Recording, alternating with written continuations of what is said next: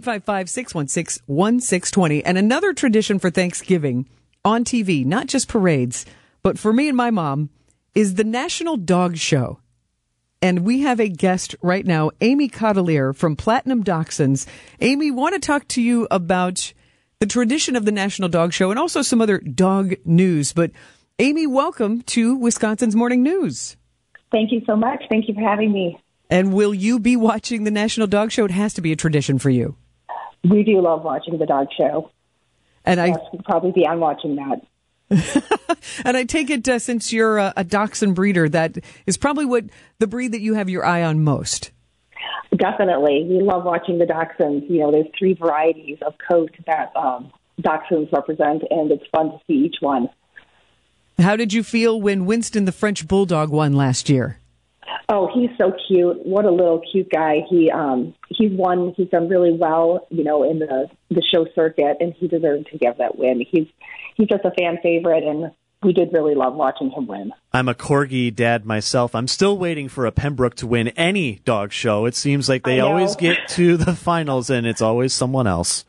I know. It's those little dogs, especially the dachshunds, and I have a lot of smooth coat varieties, and it seems like it's hard to balance that in the for the judges in the group ring with the big flowing coats of the Afghan hounds, and then you have our little dachshunds or the little Pembrokes or corgis running along the back, and it's really difficult to compare the two, even though we have a breed standard that they do adhere to, and they know those very well. You see this beautiful flowing Afghan, and you're like, "Ooh, that's just, you know, takes your breath away." And Amy, what do we watch for? Because I always enjoy when the owner trots across, you know, we get to see the dog in motion. Sure, yeah. It's almost like the runway portion of the beauty pageant. It is. You're seeing in the on TV a lot of times the group rings, and these dogs have been judged already during the day, and this is the best of their breed. The judge is looking for they compare them to the standard, the written standard, which would tell them the temperament of the dog, the structure of the dog. For instance, like a dachshund their rib cage is supposed to be 3/4 of the way of the body of the dog. So something like that they may look for. And then, of course, showmanship. You want to have a dog that really enjoys being in the ring, having a good time. And they kind of pick from those things, and when they find the one that really speaks to them, those are the ones they're going to pick.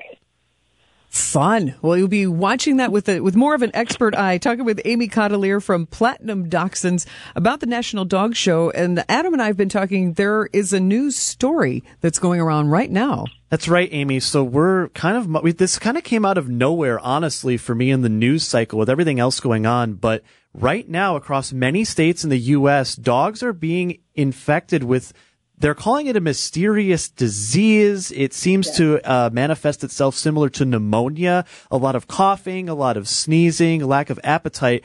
We haven't really pinned down exactly what this is, and as someone who breeds dogs and has a lot of them in close proximity, I have to imagine this is concerning for your line of work.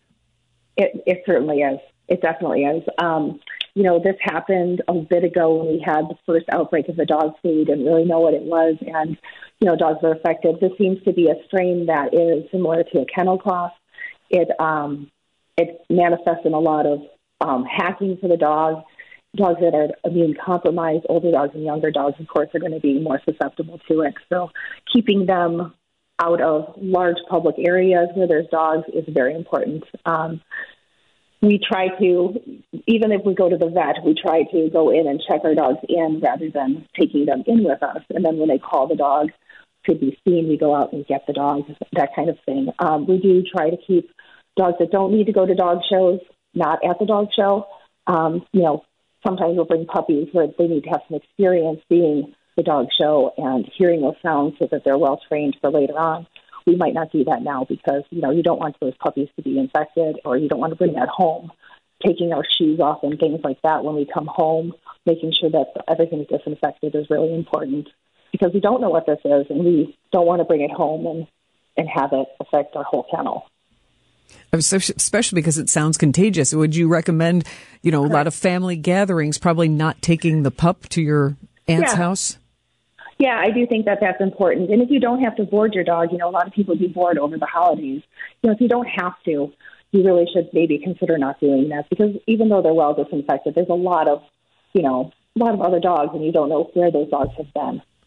And I have to imagine, before we let you go, that if you have been maybe putting off vaccinations for your dogs, especially as you mentioned puppies, maybe this is the time to make that phone call, get into the vet, and just cross your T's, dot your I's. Exactly. I agree. This is the time to make those appointments, to get in there and get that done. Amy Cotteleer from Platinum Dachshunds, thank you for joining us and chatting about dogs, and we wish you a very happy Thanksgiving. You too. Thank you so much for having me.